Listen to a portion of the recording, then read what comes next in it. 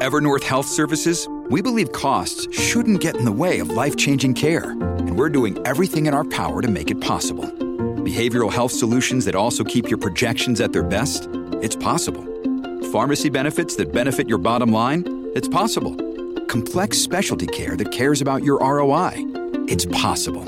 Because we're already doing it. All while saving businesses billions. That's Wonder made possible. Learn more at evernorth.com/wonder.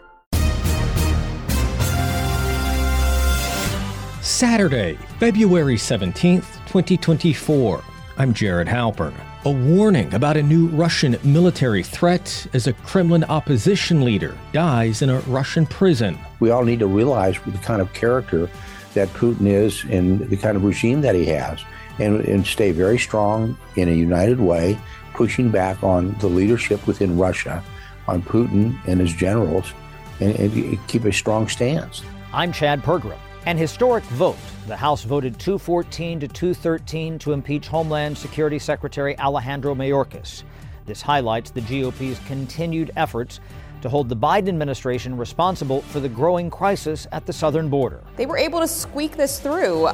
Got really swift response from the White House. President Biden said that history would not look kindly on House Republicans. He called it a blatant act of unconstitutional partisanship. This is the Fox News Rundown from Washington.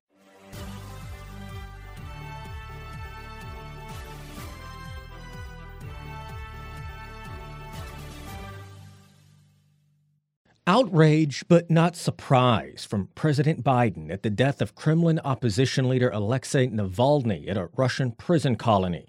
But make no mistake, Putin is responsible for Navalny's death. Putin is responsible. What has happened to Navalny is yet more proof of Putin's brutality. No one should be fooled, not in Russia, not at home, not anywhere in the world. The president also says the tragedy should serve as a reminder of the moment. We have to provide the funding so Ukraine can keep defending itself against Putin's vicious onslaughts and war crimes. President Biden also spoke about an emerging Russian threat brought to light this week after a warning from the House Intelligence Committee concerning a space-based anti-satellite weapon in the works.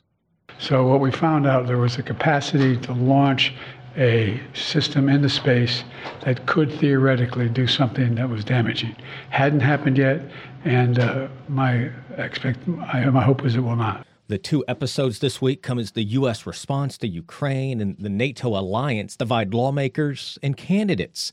President Biden has been sharply critical of his predecessor and likely opponent this year, former President Trump, for suggesting NATO countries not spending minimum commitments on defense won't be protected by the U.S. if attacked. I guess I should clear my mind here a little bit and not say what I'm really thinking, but let me be clear.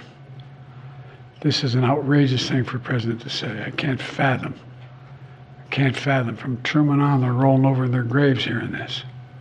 But retired Lieutenant General Keith Kellogg, who was National Security Advisor to former Vice President Mike Pence, says the NATO commitments must go both directions. We spoke about the former president's comments, Russia's space threats, and the death of Alexei Navalny. You know, with Navalny, he was obviously a critic of Putin, and Putin put him away in the middle of nowhere in a penal colony, and he was just designed to cut out all of his competitors, and that's what's happened. And you know, Navalny was only 47 years old, you know, and you kind of look at this and you go, okay, kind of scratch your head. This is kind of typical of somebody like Putin. You know, remember, Vladimir Putin is a retired lieutenant colonel from the KGB. The furthest west he'd ever been in postings was Dresden, Germany. He thinks he's a reincarnate of Peter the Great, and he just suppresses all his enemies. Look what he did with Prigozhin, who is his friend, an old buddy who probably violated one of the critical rules, which is loyalty, and they basically blew him out of the sky. I don't know he doesn't admit that, but he really did. So I think it's Putin's running true to form with what he does with his enemies and its suppression. And I think was done now. And of course, everybody would say, well, you really can't prove it. Well, okay, you kind of assume it. It was right before the elections that are coming up. You can take Navalny off the stage, and there's really nobody else out there after Navalny that is really pushing back against Putin.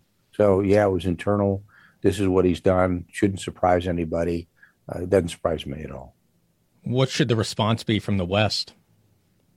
Well, the response should be what it is doing right now, which is pretty good outrage and understanding what they're facing. I think the most important thing they could do are the consequences. And what I mean by consequences is realize that you are now dealing with an adversary, and they are an adversary. Remember, adversary definitionally is not necessarily an enemy, but there's somebody that you're opposing. We all need to realize the kind of character that Putin is and the kind of regime that he has, and stay very strong in a united way, pushing back on the leadership within Russia, on Putin and his generals, and keep a strong stance. That's what needs to be done. You're not going to go to general quarters or war over Navalny, but it should stiffen everybody's spine and for everybody to understand what kind of opponent you are facing or adversary you're facing in Vladimir Putin. It's pretty clear. I don't know if there are any more sanctions left in the bucket, but is that a response that you would expect? No, we use sanctions, especially after Crimea, and they work in the short term, but over the long term, he was able to work around them. And as long as you've got an alliance with Iran and China, it's going to be really hard for them to take over. He kind of set himself up. He knew they were coming. And I'll tell you, sanctions only go so far. And he said, okay, maybe it makes you feel good, but it really hasn't done very much, clearly, with Putin. It hasn't derailed him at all. You need to take a very firm stand, both diplomatically and economically, which we've done with the sanctions, and militarily by supporting, Ukraine with the equipment they needed, which, by the way, Jared, we really haven't done, and just push back on them. Let me talk about some of the other news this week. This intelligence report that kind of, I think, became public despite the White House wanting it to, with this space-based anti-satellite weapon that Russia apparently is developing. It's not been launched. It's not doesn't have any capabilities yet, but it would be, according to the White House, in clear violation of existing treaties that Russia has signed on to. How worried should people just listening to this show be that Russia is developing this type of capability? Well, you have to read each word very carefully. If it's in violation of treaties, the biggest treaty you have got in outer space is the 1967 Outer Space Treaty, which clearly says you cannot put weapons of mass destruction in space. Read nukes. So you can't go there if that's the violation. If they violate that treaty, meaning the Russians, then that really shows to me they've got a reckless military, and they don't care where they're going with the norms, and we have to figure out very hard where we are going to go. Anti-satellite technology has been out there for a lot of years. We have an ASAT capability. The Chinese do, the Brits do, the French do, the Indians do as well. And so that's not anything new. It's the mode that you're talking about it being transported in. And the reason why that's so important to me is if they do something like that, and you put a nuclear weapon into space, well, it's not necessarily an anti-satellite weapon. What you actually created is an EMP weapon, which we really haven't seen, an electromagnetic pulse. Because if you put a 1 megaton nuclear weapon in space and it's 60,000 feet and you detonate it over, let's say, the United States, you have now provided an electronic kill zone of over 1,000 miles wide. That should be the big concern. How you get around this and how you lessen the concerns Americans have is the president, which he can do, he can declassify that information, tell the American people what you're talking about. Because I'm really concerned people are going to clutch their pearls, grab their go bags, and head down to the beach. And you don't want that to happen. So explain what is actually happening and what is going on. And part of the problems I have with Washington, D.C., is they don't tell the American people the full story. There are underlying methods of why they are doing this today. Is this and you see some of the skepticism that's arising, and people are saying, well, this is really kind of pushing the Ukraine aid package. That's what they're really trying to do. Well, I don't know. And in this town, you have to assume that may be part of it.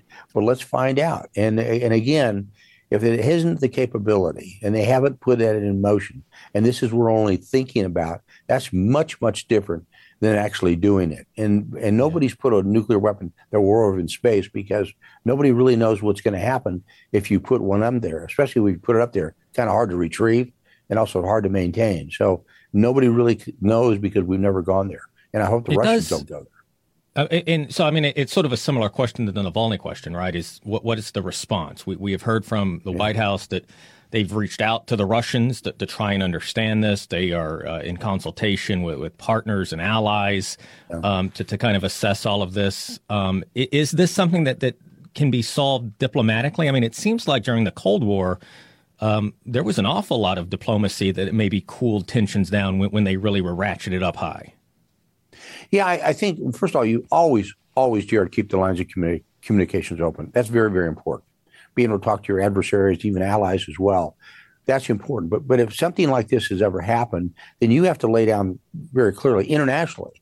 You say, okay, we are going to make sure that if you do put that you up in space, you have violated the law, the treaty we all signed on to, and we're going to take it down. And is there a capability and capacity to do something like that within the NATO alliance? Sure, there is. So you basically tell them that. If you want to, but you have to be willing to go there. You have to be willing to take and do the tough message and the tough actions. That's what Putin is counting on. Putin is not counting on putting something up there. He's counting on the West not having the will and knows there's a lack of will on pushing back against him. He saw that in Ukraine. He's seen that elsewhere. You've got to be able to do that because what he understands is force. He understands strength. And if we're not willing to do that, he's truly a rogue leader with a rogue military, and they're going to have to do something about that. And that means take strong action. And that means not just diplomatic action. That means economic action as well, but also potentially military action. You have to put them all together, just not one. And so I guess that kind of brings us to this long-standing debate that's happening here in Washington over the security package and aid for Ukraine. Do these two events, the Navalny death, this intelligence about wanting to weaponize space, does that up the ante for Congress to get this done? Well, okay, this goes back to my concern is Congress being gamed a little bit here? Is there really a serious threat? If it is, tell the American people, or we should really be concerned about it. Are you just using this to game it and get that aid across the line? And it goes back to 2 years ago. This is how we should have been acting hard 2 years ago. But look, this I'd say is part of the West problem. When you look at what happened in Ukraine with the Russian army, and this is something I've said publicly, in the first 6 months, the Russian army was on its heels. You had an opportunity, we the West, Ukraine, had an opportunity to knock Russian out of the fight, the Russian army, because they were badly mauled. If you had done that, Ukraine, I believe Putin would have fallen because he could not have survived losing the Russian army in the field. Prigozhin saw that when he did his mutiny because they had a free run at Moscow, and you saw what happened, of course, after what happened with Prigozhin. But there was an opportunity to do that. We didn't capitalize on it. What I mean by that is, did we give them the jets they need? No, we didn't then. We still haven't given them the jets they need. It took us forever to give them long-range artillery and the ATACMS systems that are out there. We gave them 31 Abrams tanks. That's less than a battalion of tanks. So we kind of talked a big game, but we were half-hearted in what we gave them. And we should have done that earlier. Now we're in a kind of a predicament, like, well, maybe we need to really give them more. Well, it's a little bit late. We've gone through our ammunition stockpiles.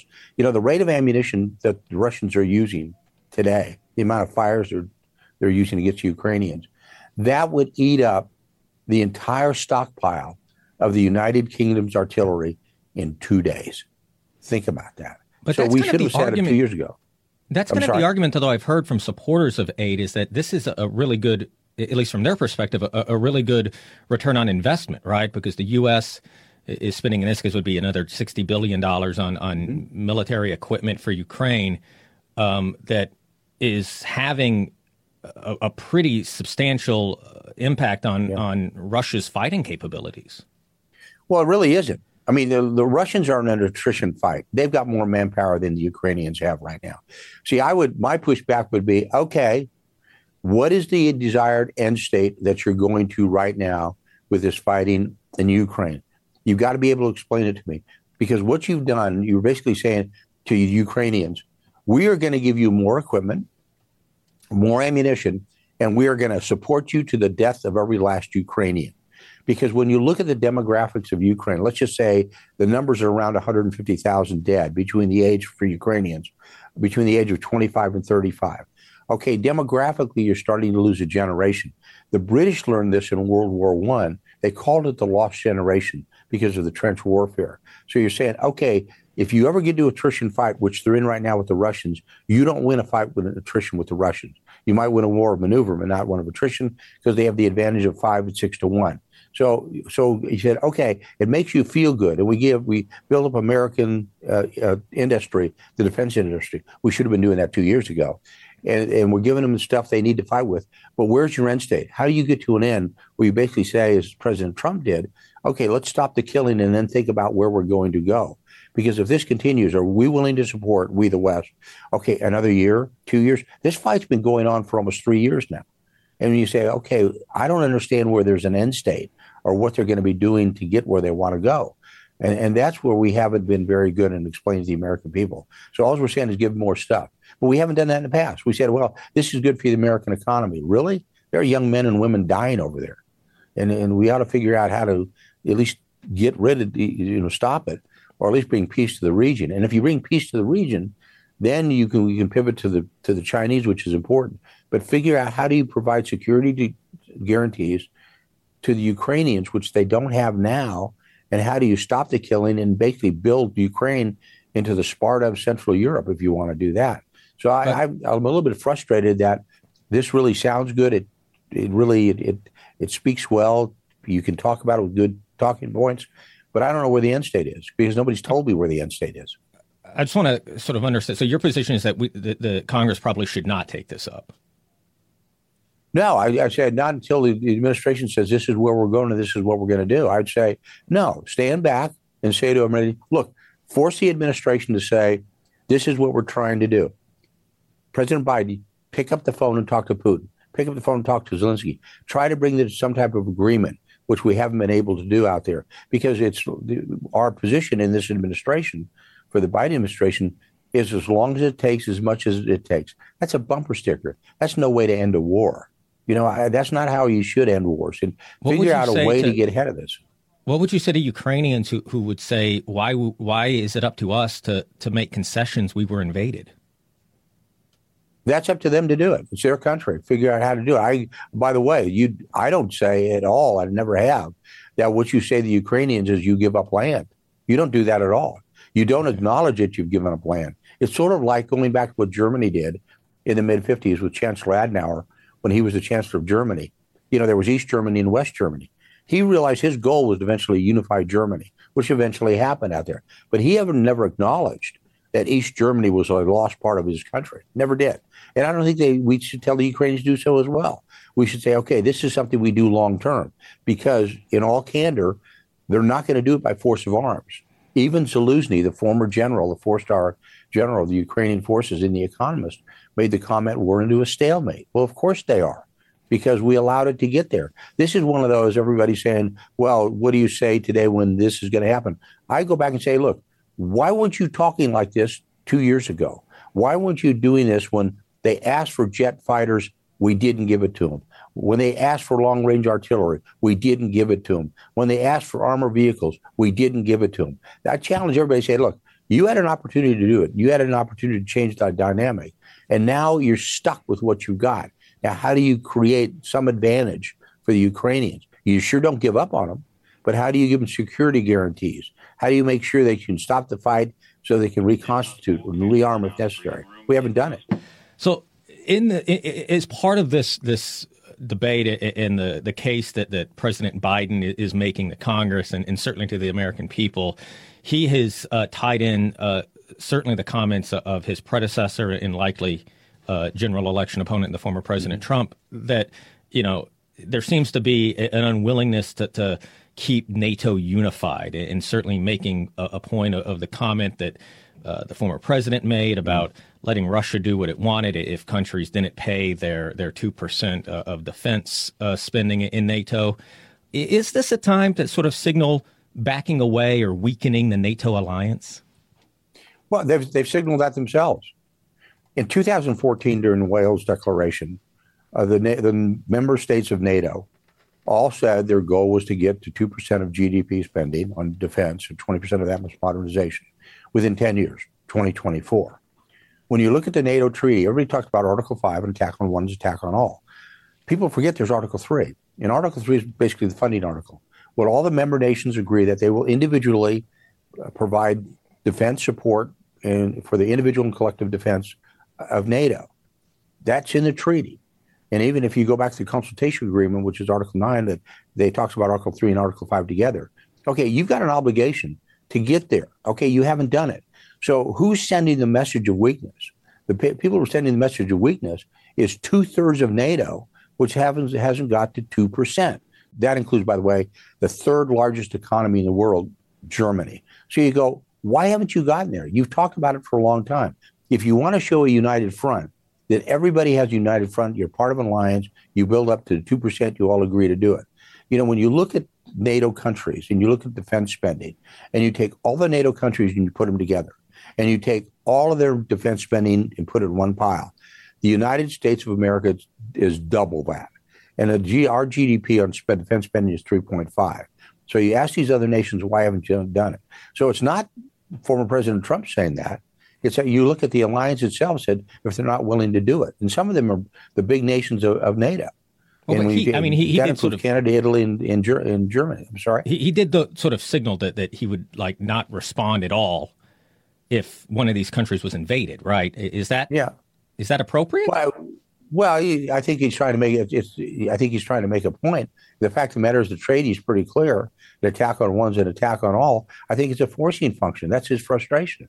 When you say it's appropriate, I think what's inappropriate is for NATO nations, 2/3 of them, not to do what they're supposed to be doing, and that's where you send a clear message out there. So I'd push back and say, no, you got a requirement out there, and Stoltenberg knows that, as he's the Secretary General of NATO.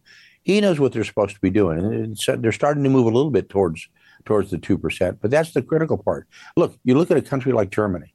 Germany, when I was in Germany, stationed there years ago, one of the most powerful militaries in Europe. When you look at over 500,000 troops, over 2,000 main battle tanks, now they're a shell of what they were before. They have about 200 tanks that are really operational. They really can't look east if they want to. That's a huge, huge drawdown for the United States of America. So you're saying I would tell the American people, let me get this right. Third largest economy in the world, Germany. You're not willing to defend yourself. Why should we ask the American people when our borders, there is no southern border, and that to me is the largest national security issue of the day. Why should we be concerned about you in Europe if you're not willing to support yourself, if we can't confirm and support our own borders? And I think it's a hard choice. It's a hard sell. I know it sounds harsh, but you almost have to ask yourself, okay, where does the American largesse end? You know, I go back to what happened years ago, and I used to talk to the former president, Bob Lighthizer, former U.S. Trade Representative, about this.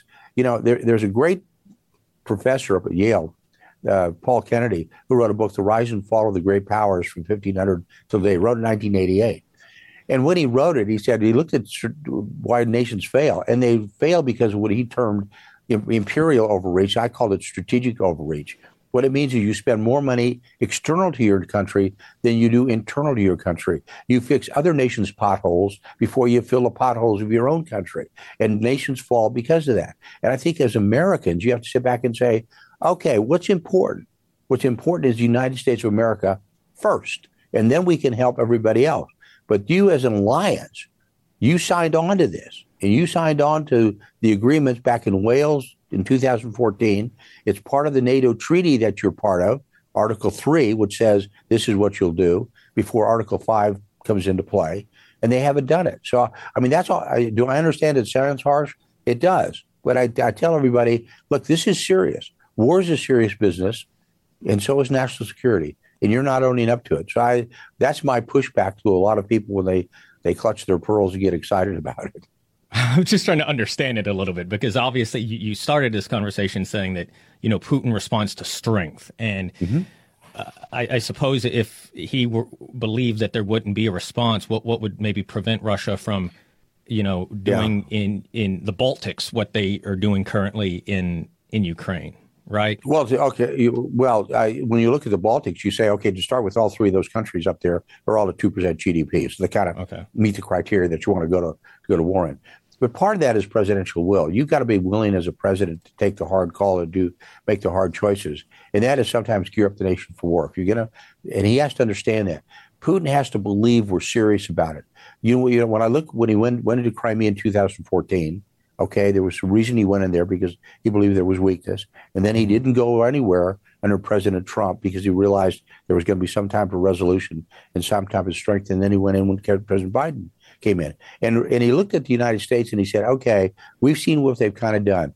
When President Obama said, I'm going to put, there's a red line when Syrians used nerve gas on the civilians, they used nerve gas, nothing happened. When we came in, Syrians used nerve gas on the civilians, the sarin nerve gas. We responded with Tomahawk land attack missiles. Point made. When you look at al-Baghdadi from ISIS, we said we were going to reduce the caliphate, which was the size of Britain. We did, and we killed Baghdadi. Point taken. When you look what happened with Soleimani after they attacked the U.S. embassy, we killed Soleimani, probably the most charismatic general the Iranians had. Point taken. When the Russian forces under Wagner attacked U.S. forces in Syria, we responded quite heavily, killed well over 150 of them, and we told the Russians clearly what we're doing. Point taken. So Putin would step back and go, okay, we're not sure where this guy's going to go. That guy meaning Trump, and but we understand he'll probably take some hard action if he wants to do it. Okay, if you do that, it sets a tone, and that's all part of presidential decision making. But if the opposite occurs, then you go, okay, maybe I can push the envelope on it. Remember, Joe Biden, when President Obama went after Osama bin Laden, in the Situation Room, he was the one individual that recommended they not go on that raid to kill bin Laden. Okay, when you look at what he has done previously and what he said, and when you look at others have said, like Bob Gates, the former Secretary of Defense of the United States, said, and he reinforced that in an Atlantic interview, and this is out of his book Duty, when he said Joe Biden's been wrong on nearly every national security decision in the last 40 years. This is somebody like a Bob Gates. So you say, okay, so your adversaries read you. We do the same thing with our adversaries. You read them. What kind of decision-making process do they use? Are they hard decision makers? Are they soft decision makers? And then the adversaries respond to that. And when I looked at what they did with President Trump, adversaries didn't respond negatively towards that. They kind of backed away. Then because you have to ask yourself the question, why did Putin invade Crimea, Ukraine in 2014? And why did he do it during the Biden administration and all the pushback? Why do you see what's happening in the Middle East? Why do you see the Saudi Arabians make a peace deal with the Iranians using the Chinese instead of the United States of America?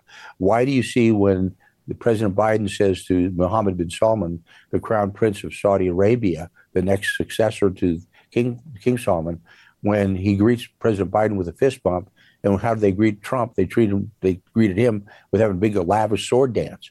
So these are all critical parts that all play together when it comes to national security, and I think you have to look at it that way.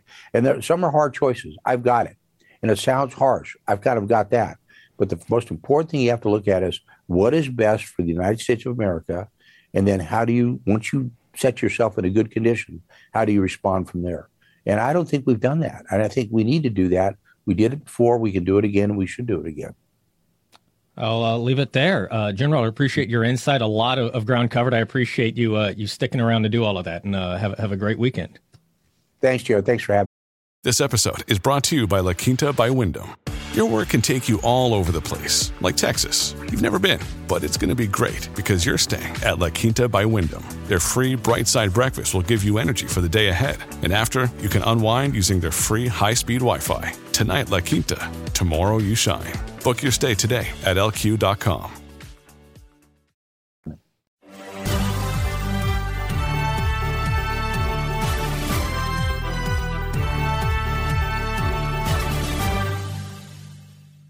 I'm Chad Pergram, and I'm here with Fox News congressional correspondent and my colleague, Aisha Hasni. Another historic event here for this Republican majority. We've seen so many over the last year here. Mayorkas now only the second cabinet member ever to be impeached by the House, and they really pulled it off by a hair. I mean, just one vote came down to 214, 213. They had a couple absences, which I don't think anyone was really expecting. I heard one Republican was stuck on a plane in Florida, so I know people were trying to get back here. But even with the absences, I believe 2 on each side, they got this done with, of course, the return of Majority Leader Steve Scalise. And the same 3 Republicans, Chad, who voted no last week, voted no again. Mike Gallagher, Ken Buck, Tom McClintock, and they were able to squeak this through. Got really swift response from the White House. President Biden said that history would not look kindly on House Republicans. He called it a blatant act of unconstitutional partisanship. So the question is, what happens next now that we have created history here on Capitol Hill? And so we'll see the impeachment managers, 11 of them, Chad, I believe, that will deliver the articles of impeachment to the Senate. That would have happened this week, but the Senate is, of course, out of session, out of town, so it has to be delayed. When the Senate does return, sounds like Leader Schumer is going to take this up immediately. He has to. Senators will be sworn in as jurors for the trial. And then at that point, Chad, he can do a couple different things. He can either go straight to trial. He can punt this to a special committee chosen by him and GOP leader Mitch McConnell, or he can file a motion to dismiss, and that really only needs a simple majority to pass. Another part of this that was really interesting was this was happening the same day as that special election up in New York, and it was really important for Republicans to get this done before that race was called, because as they feared that George Santos's seat flipped to Democrat, and now you have Tom Suozzi, coming in now to be sworn in as another member of House Democrats, and Speaker Johnson is now looking at an even slimmer majority. So they really had to get this done this week, and they were able to pull it off really by a hair. Yeah, it was quite close. We thought they were going to do it this time, but not quite as high a drama as we had last week. Yeah. That was rather remarkable when this went down, a week and a half ago. But I'll tell you, this is the question for Republicans. Is this kind of a proxy for impeaching President Biden? They've talked about impeaching a host of Biden officials. They talked about Merrick Garland. They talked about Christopher Wray. They talked about Matthew Graves, who's the U.S. Attorney for the District of Columbia. And now they finally settled on Alejandro Mayorkas. And I was told last summer when they started to kind of float this that Mayorkas was the term used on me, the low-hanging fruit. But what happens with the Biden impeachment now? I know that they're bringing in James Biden and Hunter Biden in the next couple of weeks for depositions, but it doesn't seem like they're anywhere close to the votes to possibly impeach there if they had so much trouble impeaching Alejandro Mayorkas. Well, and you could say in some respects they had to do something on the border after they essentially killed that Senate, bipartisan border deal. Which brings me to what the Senate passed earlier this week and sent over to the House, this $95 billion package for global aid, including $60 billion for Ukraine. A lot of money going all over the world and really nothing about the border. And it seems like Speaker Johnson is sort of dismissing this and will not bring this up for a vote, Chad. Yeah, and that's where we've had a lot of conversations here about, is there a way around the Speaker? There is. It's something called a discharge petition. They're not successful very often, only 2 in the past 22 years. And a discharge petition is where you get a solid number of 218 votes in the House of Representatives, regardless of the size. It has to be 218. And in this case, you would need, a lot of Democrats and some Republicans. And you go around the Speaker and you put the bill on the floor. Is that possible? There are some Democrats who are very much in favor of this. There are some liberals who are very much against this. Jerry Nadler is for this, but you take some progressives because they don't like the provisions in the bill for Israel and Israel's treatment and its prosecution of the war with Hamas and civil rights, human rights issues in Gaza. So that's a problem for some Democrats there. But, could you get some Republicans? All right, yes, there are some hawks who want to help Ukraine, who want to help Israel.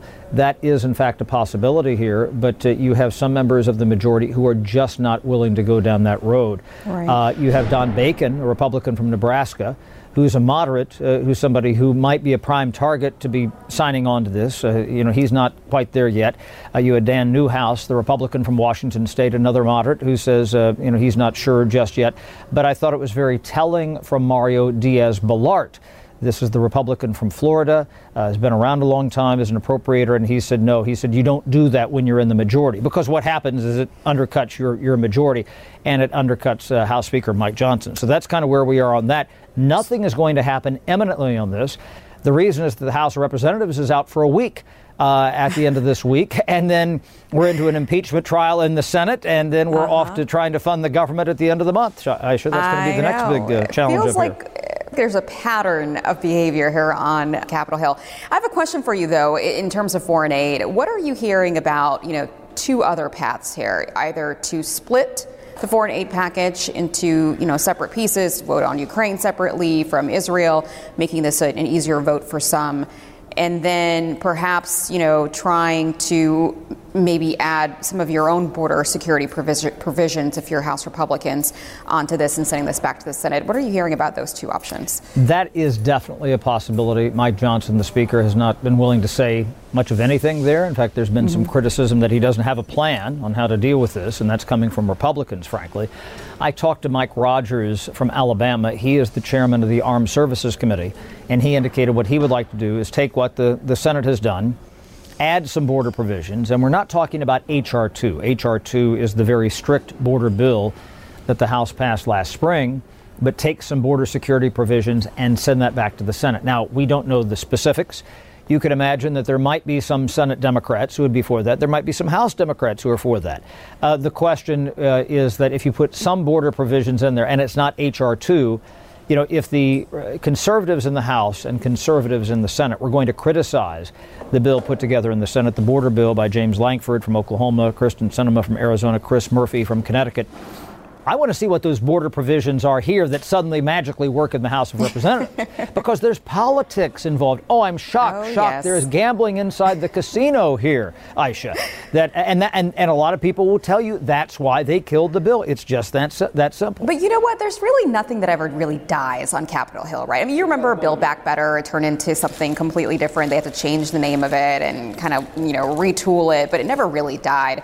And so I wonder if, something that had bipartisan support in the Senate is retooled over in the House. And I also sometimes think about, the former president obviously wants he's always looking for a big victory to talk about on TV. And my thought was there were rumblings that he might be heading to the border at some point. And perhaps he sort of tries to, get either Speaker Johnson or himself trying to negotiate, like you said, some parts of H.R. 2, some things that they could call a victory, and then send that back to the Senate and claim that as a win. So you're right. There's always politics at play, and each side wants to come out looking like the winner. Aisha, you could definitely see something maybe rising like a phoenix. There's a line in one of the Star Wars movies where they say, nobody is ever really dead or gone. And I think that might be the case with this border bill at some point. We'll see. And just the fact that it is an election year and this works counter to conventional wisdom about what the universe is like to get things done.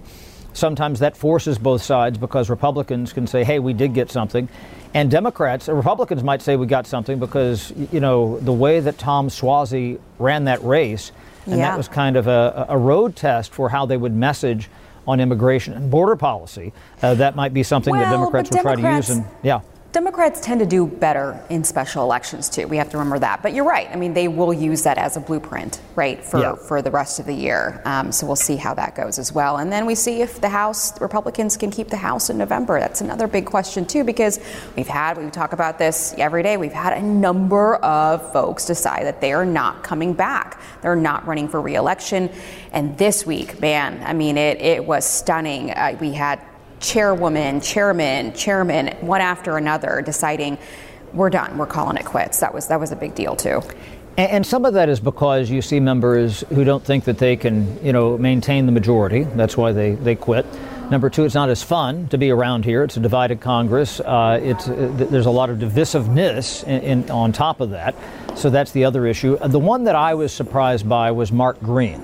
He was just elected in 2018, rose rather meteorically to become the chair of the Homeland Security Committee, executed the impeachment of Mayorkas here, is going to be the lead impeachment manager, and he is cashing it in. I mean, it's just extraordinary to see, who's heading for the exits. And that's really the atmosphere on Capitol Hill right now. It's not been a very fun place the past several years, starting during the Trump years, certainly the riot.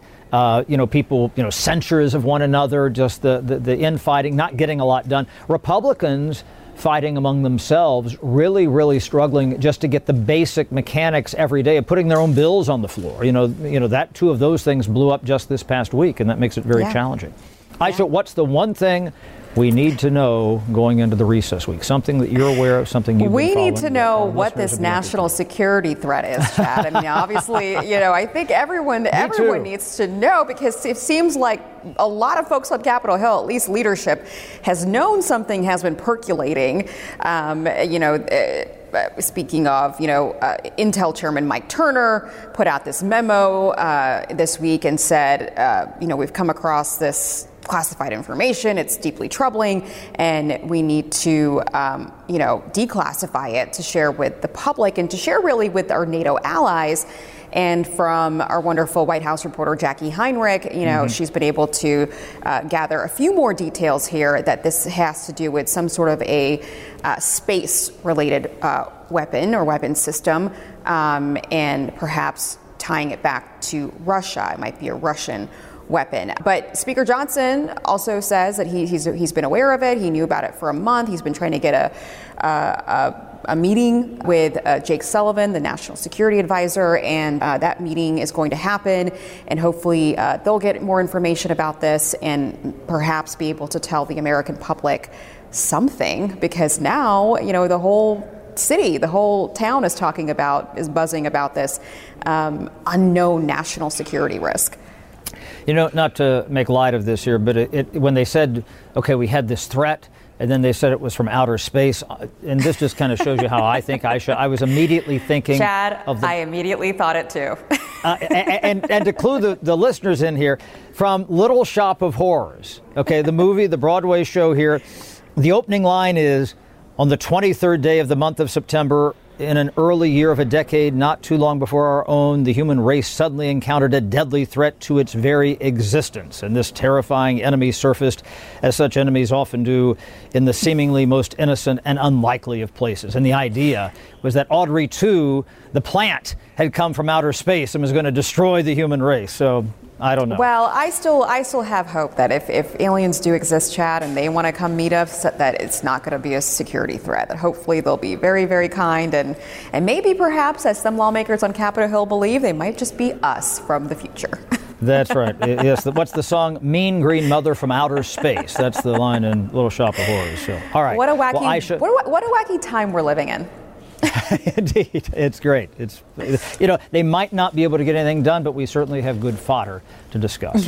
Well, Aisha, thank you. Good to talk with you. You too.